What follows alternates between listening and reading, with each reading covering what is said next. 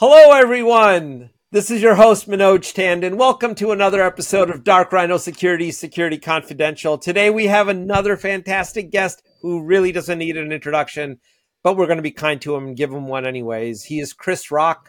You guys have probably seen him at DEF CON many a times. He's the author of The Baby Harvest.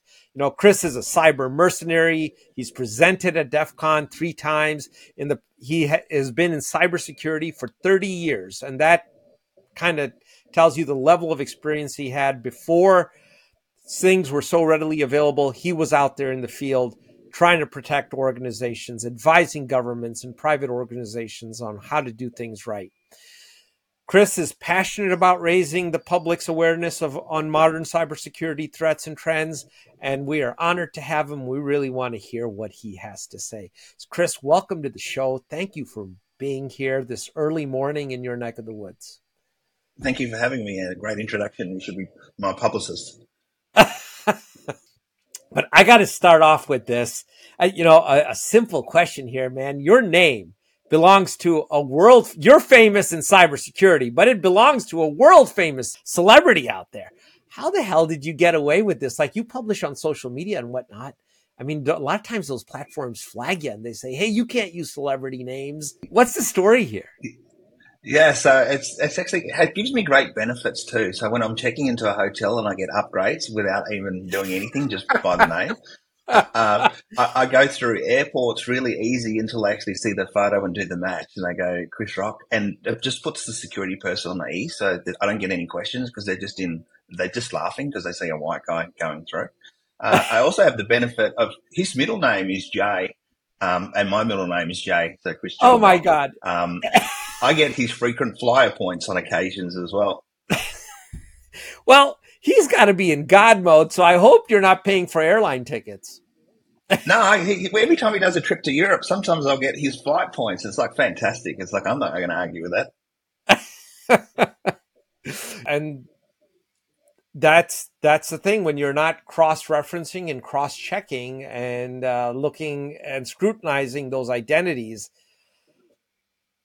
These kinds of things can happen, but good for you, man. Yeah, exactly right. And that's great. He flies first class, so all the better for me. Oh, heck yeah. I mean, there's no way you're getting stuck in the back of the bus. No way. No way. So, which brings us, I mean, that's a threat to society, but give us your 3 imminent cyber threats to modern society. I'm curious what your take is on that. Okay, so imminent.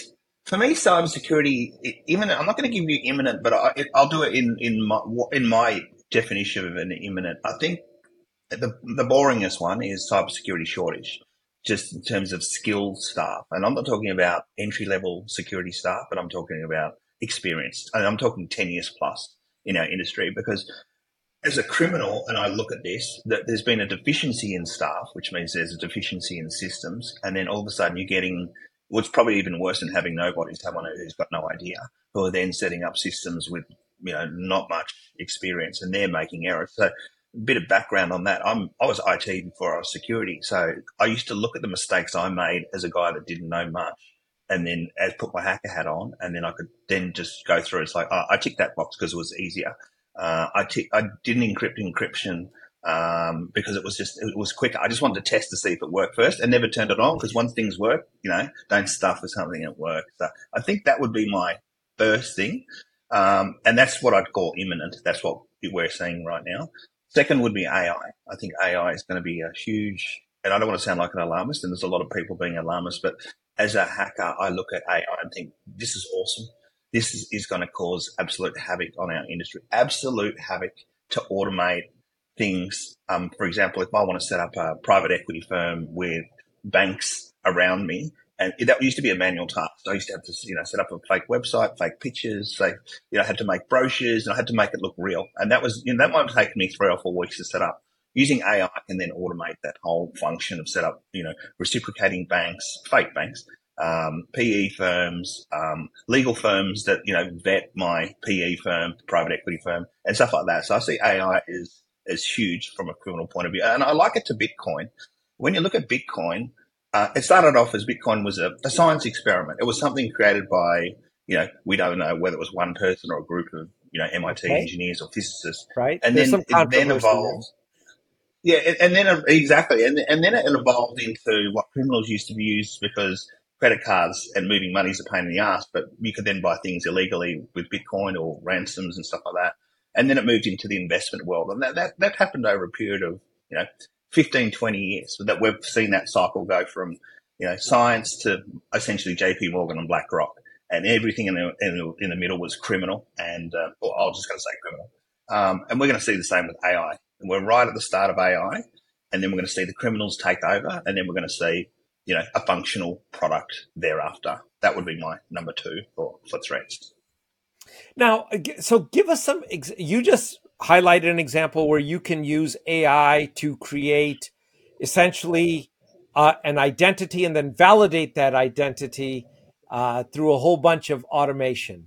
As I was listening to let's create a company, then let's verify the company, let's give that company ratings, let's make it seem completely legit, and you're off to the races. But in what other ways do you think that especially generative AI is going to come in and make a play before we Well, get to and the third that's one? really good.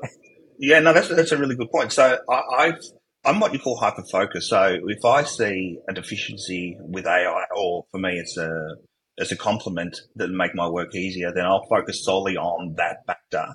I haven't looked at the other factors, to be honest. That for me, that is the quick auto click. I've got, like you said, I've got a complete trust model: lawyers, websites, media, reviews, automatic phone calls, all that sort of stuff, and replies and all that sort of stuff. I have not looked at the other side of AI. This is essentially 3 or 4 years worth of research that you would have to look at the attack vectors with AI. That's What do you think? fantastic. I'm thinking, a simple one that comes to mind is CAPTCHAs. I can get generative AI to defeat the CAPTCHAs. You look at the number of processes that's engaged with. Now you just created a gap. Yep, that's brilliant. Absolutely brilliant. Yep, And I that's a haven't great really model. put a lot of thought. I really don't think the human imagination has caught up with what the You're possibilities here are. You are spot on. You are spot on, and that's why you're going to get two. You got three groups of people. You're going to have people who say AI is not a threat. I can't see it as a threat. It's in its infancy, and then you're going to get people who are going to go the other way, like the doomsday says, and then you're going to get the people in the middle. So I gravitate to not doomsday, but I see it as a. You asked about imminent threats, and I think that is one of the highest threats that we have. Yeah, and I don't know. I mean, there's a lot of talk about there's a lot of saber rattling on regulation. I'm not so sure that with AI legislation is going to. This genie's out of the bottle, man. Oh, It's it's gone. It's the yeah, Bitcoin analogy. It's like let's go with Bitcoin, and you've seen how long they've taken to wrap some essentially some security around that by allowing EFTs and stuff like that. That was a long journey to watch companies like FTX and all that sort of stuff go broke. And get Japanese Bitcoin holders just everyone's just hackers stole the money. I think it was Mount Gox and stuff like that. Like we've watched that, and there's been no regulation at all. oh, absolutely. So number three. So that was number two. Sorry to take you on a tangent there. No, you're right. And the reason I used I was imminent, but it's not really imminent, is quantum computing. I think if we can get quantum computing to a state where you and I can use the system, and I'm not saying at home, but I'm saying as a hacker could get into, say, a university that's trialing quantum computing, and a hacker can then use quantum computing and AI combined. I think that would be huge. And I look for things in history where you get two things combining, where you essentially you're not looking you're looking for a pattern. And I want to see quantum and AI. Essentially, AI's got the jump on quantum, but if you can just envisage 15 years down the track when AI is mature and quantum is essentially usable, then I think those two together is going to be brilliant for both hackers and cybersecurity people. I don't know that it'll even take that long. I mean, if you look at where we came from in the early '80s to today with computational power, is there any I reason to agree. believe that we're not going to see the same kind of acceleration in both AI and in quantum computing? And you know, the interesting thing, Chris, with quantum is if you look at the number of algorithms that depend on the difficulty a computer has to factor, you know, there's no easy way for a computer to create factors, to, you know, come up with the primes of numbers. A large number multiplied A together. Yep. very large number. I mean, that's the foundation of encryption, modern day Correct. encryption, right? But it goes beyond that. Quantum computing has the ability, potentiality to actually render those things extremely obsolete. And Agree. what will that do to all the many processes that depend on it? So, Agree. What about in things like the finance sector and stuff like that, with algorithms yeah, doing like share prediction and stuff like that? that's right.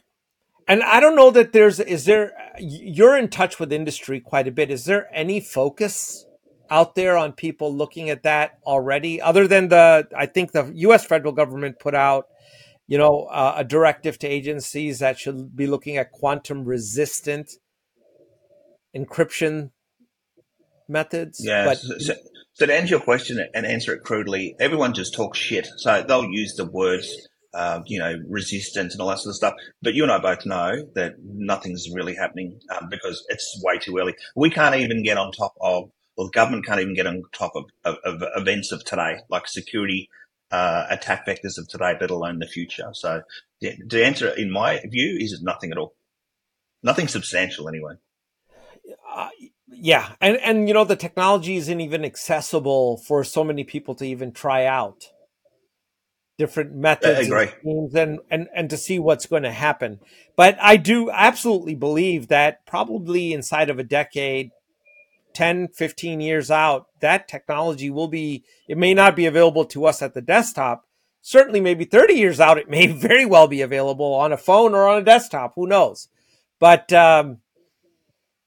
it's going to present challenges that we have not seen before. But one thing interesting, when we looked at just some of the things that you've discussed in the past, one common thread that runs through it all is you're looking for, as an ethical hacker, a flaw in a process. You're mapping out processes, and then you're meticulously and systematically interrogating each step of that process to find flaws. Why is it that that same mode of thinking doesn't apply to the defensive side of the equation in companies and organizations today, where they should be looking at the type of businesses they conduct and what vectors they may really be vulnerable to, and make sure that they're doing their best to design flaws out? Because you still see today breach after breach after breach on a daily basis at companies that have It's a immense great cybersecurity departments. That's a great question, and I think it comes down to the way I do my research. Is I trust nobody, so I don't trust any statement that's put in front of me. I mean, I was speaking to somebody about private equity firms, and we're talking about things like bank licenses and SEC and all that sort of stuff. And someone made the statement to me, but it's SEC regulated. Now, when I hear it's SEC regulated, for me that means nothing. That's just a bunch of words to try to put me off what I'm trying to do. Yeah. So I don't trust a single word that comes out. When I say I don't trust, any word that comes out of anyone's mouth or book needs to be, I'll put a legal hat on. It needs to be researched and studied on. Why do you say that? And the reason I say that is you and I go into a bank and they ask you for 100 points of identification, birth certificate, driver's license, and then the person at the back of the counter essentially just ticks a couple of boxes, and then all of a sudden you've got a bank account. And you and I were talking off camera about driver's licenses. To get a driver's license is, to forgery of a driver's license is difficult, but there's ways around even that. And that's, for me, for Yeah. someone like that, if I was trying to get a fake driver's license, I wouldn't even bother trying to get a fake driver's license. I'd get a real one. So I would get, off the dark web, I'd go and get a Swedish passport, a Swedish driver's license, and then I'd go into the DMV and say, "Hey, I'm in your country legally for the next 2 years. Give me a driver's license." And all of a sudden, I have an American driver's license. It's the same in Australia. So I then didn't get to travel around with a real one. So Going back to your original statement, I trust nobody. And when someone has it like a tick box that you need to go through, like to do a banking license, you need to do ABC. And for me, I'll then go through ABC, and that's how I analyze it. You ask why people don't do that. I think it's just once someone says something to you, an inherent trust, and I don't trust anything that's said to me.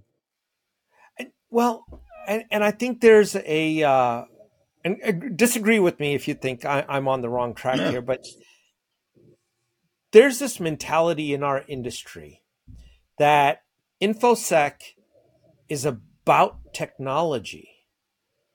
And there's a huge focus on technology. I mean, you read all the rags and it's always about new products. Gartner's putting out reviews on their quadrants, and, analysts are talking about the latest and greatest things. It's rare that you actually hear people talk about process, which is at the heart of this conversation, right? You're spot on, and it's hence why myself and other researchers are being so successful is no one looks at process. And don't get me started on the Gartner model. Don't even get me started on the Gartner model. The pay to play We should Gartner trade some model is notes just here because ridiculous. Oh my god! no, we Yeah, should trade some. Yeah, the Gartner model. For those who don't know, the Gartner model is, Chris, you've got a product that you would like in the Gartner review. Pay us $50,000 a year for the next 3 years. We can't guarantee you'll actually be in the Gartner report, but you've got a good chance. I mean, we talk about cyber criminals. That is as criminal as you can freaking get. that is. And you know what? It's an opportunity. If I'm a well-funded bad actor, why haven't I put out a product? Maybe I should put out a legit product that's completely got holes out the wazoo for my convenience and get it put in the upper right-hand quadrant of the Gartner report. 150 grand and the 3 year waiting period. Knock yourself out, mate. Go for it. Well, if I'm knocking over companies for $40 million in ransom, 150 grand doesn't seem that bad. That's just cost of doing business. You've sold me. It's an investment. It's an investment. And then I can throw that switch whenever I want. But it really, and I'm dead serious about that, is that we talk to so many organizations. And it's almost like, I guess something that all our listeners would probably be able to relate to is back in the old days when everybody had a camera, you'd always get the odd guy, what kind of camera do you have? Is Canon better? Is Nikon better? Well, it was never about the camera. Those brilliant images were all about the photographer. It was about process. It had very little to do with the device in their hand. You could take the greatest photographer, give them a pile of shit camera, and they would produce brilliant art. Right? It's the process. You're spot on. Yeah, spot on. And you look at all the cybersecurity conferences now, which there's essentially there's 300, 400, 500 per year. There's people doing great talks, but no one's analyzing those talks. And there's some really good talks, even at small conferences and large conferences, that you think, holy crap, these guys are onto something. But there's no media around it, and it just becomes an archival, a talk. And because people just don't have the time, because there's always something new coming. Black Hat, B-Sides, DEF CON, and then there's all the other local events. Is it laziness, apathy, or indifference? What's causing the industry to not actually look at this in the right way? I don't think, and you may disagree with me. I don't think there's enough skilled people in our profession. I think we are bottom heavy with people who have got that basic skill and intermediate skill, and the skilled people, the 10 plus veterans, there's not enough out there. And if you then think, well, there's 1,000 out there, or 10,000 out there, that's still a low number in our profession.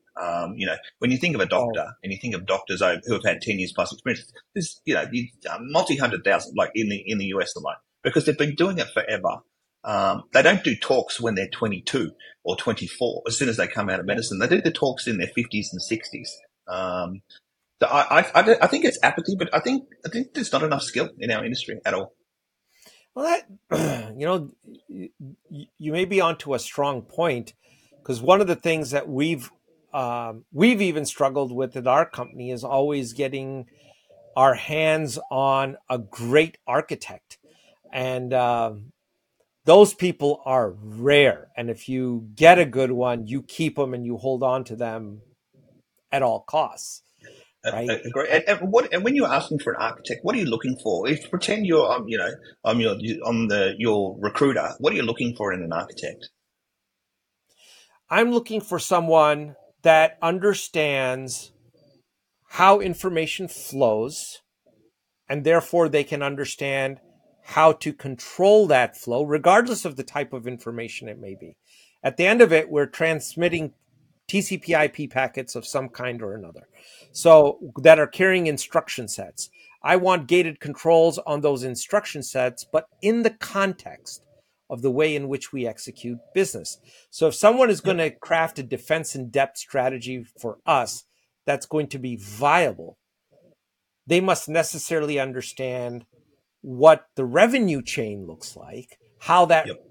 connects to the supply chain, and how that's connected to third party risk. And then they can start crafting a multi layered defensive architecture that You're might spot on. act. And then you go. Yeah, I say then you're now at a point where you can start prescribing an approach as to how to craft a spider web that might catch some flies that could kill you. That's my And thought. what age do you think? Yeah, it's a great thought, and you've articulated it really well. And I'll say on top of that, you're looking for somebody who understands commercial gains, understands the end user, that whole process. What we can mitigate, because the business is always going to come to you and say, "Well, we accept the risk," and then you've got to come up with a supporting architecture around that. Those risk ratings. That level of experience, how many years experience do you think to really captures that in your mind? Oh wow. Probably 10 to 15 years easy, because you have to have Agree. been around the block in different roles. Correct. Correct. You can't just Correct. be an IT guy or a cybersecurity person. You should have done something else. At least you should have touched Correct. some other parts of a business to understand a business. How does it actually function? Correct. Someone to create a billing and materials, a high level design, a detailed design, business case documents that they don't fall off trees. Then that's why it's so hard to get somebody like that. Well, I didn't ever think of it in that context, but you stating it that way makes a lot of sense. And framing it that way, we have a dramatic shortage of talent then. Correct. And I was an architect myself, so I've been in the banking sector, so I know what I had to do in that arena. Thinking you can't go to a boot camp for 6 weeks, or what was a bartender now doing SOC analyst, and now you want to be a security architect. It doesn't work that way, and I don't want to disenfranchise anyone in the industry, because there's a lot of newcomers that will be in your audiences. It's a long haul. You guys are going to be here for 30 years plus. Just don't expect to be the guru in the first, 5 to 10 years, but after 10 plus years, the industry is your oyster. That's very true. And that comes with a handsome paycheck too. It does. And the beauty of that, and then you know what you're doing. You're not in a role where you're thinking, yeah, I don't belong here. Like, I don't belong. You actually do belong, because you have got the experience to back it up. And then you'll give your client or your contract what they're looking for. Someone who knows, who put their hand on their heart, pen on paper, saying, this will fix your problem. That's experience. Couldn't agree more. Couldn't agree A more. lot will disagree. So you mentioned talks. I got to ask you, you were asked to speak at TED Global and you declined. What's the backstory here? If you can share, I don't Yeah, know. so I actually didn't decline. So I didn't decline it. I got, for a better word, terminated from speaking at TED. Oh, So I really? was asked this. Yeah, I got terminated. So I had been accepted to speak at TED Global in New York. And I'd gone through everything. I'd gone through legal review. I was talking about cyber mercenaries. So it was a cool topic and something that dear Okay. to my heart. And we went through, like I said, legal review. I actually did practice speeches in front of the whole TED crew, and they said, look, the material you're presenting to us was stuff that you did in about 2012. Have you done anything recently? And I said, oh, nothing that I can talk about. And they said, well, how can you show the audience how good you really are? And I said, leave it with me. And in that period of time, in about a week's time, I hacked into all the TED organizers and presented back to them everything I found in their lives, their credit history, the works, where they'd lived, where their parents lived, the whole everything. Now, they weren't too impressed with that. And then my talk was abruptly terminated at that point. So, Oh, I didn't decline. well, I was terminated. well, share with us some of how did you do it? So that's for me. That's my normal. That's my normal role. Like I'm either a pen tester or I'm a hacker. I use the two interchangeably. So for me, that's the easy stuff. Like I troll through databases of credentials that are already stolen, then I just grab username passwords that already exist, and then I essentially go from no user access to God mode in their lives. Usually, what I call penetrating the circles of their lives. So targeting their friends and their relatives and their workmates, and then getting through to them that way.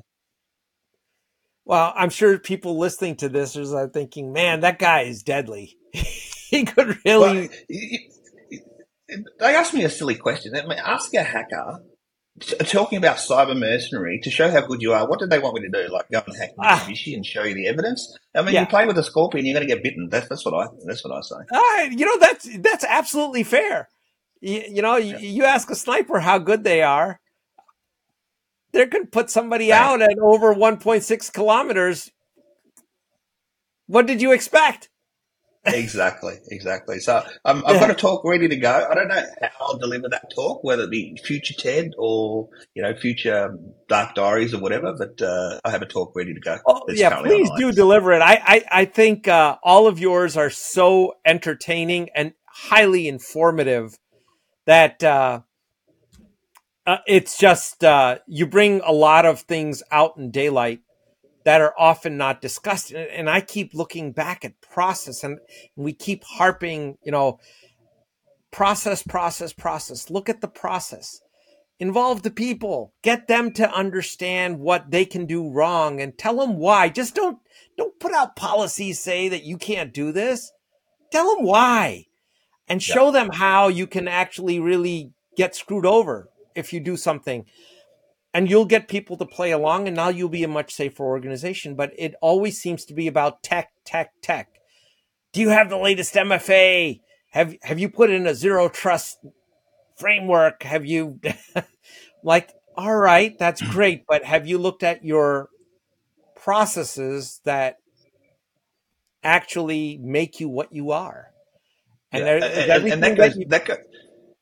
And then that comes down to lack of experience. That comes to the vendor is the tail wagging the dog. The vendor is crapping on at a black hat conference, to zero trust. And I say we collectively, we think that these words are important to our group because we don't have the experience to say, shut the fuck up and just let us do our thing. We don't need your vendor bullshit in the middle.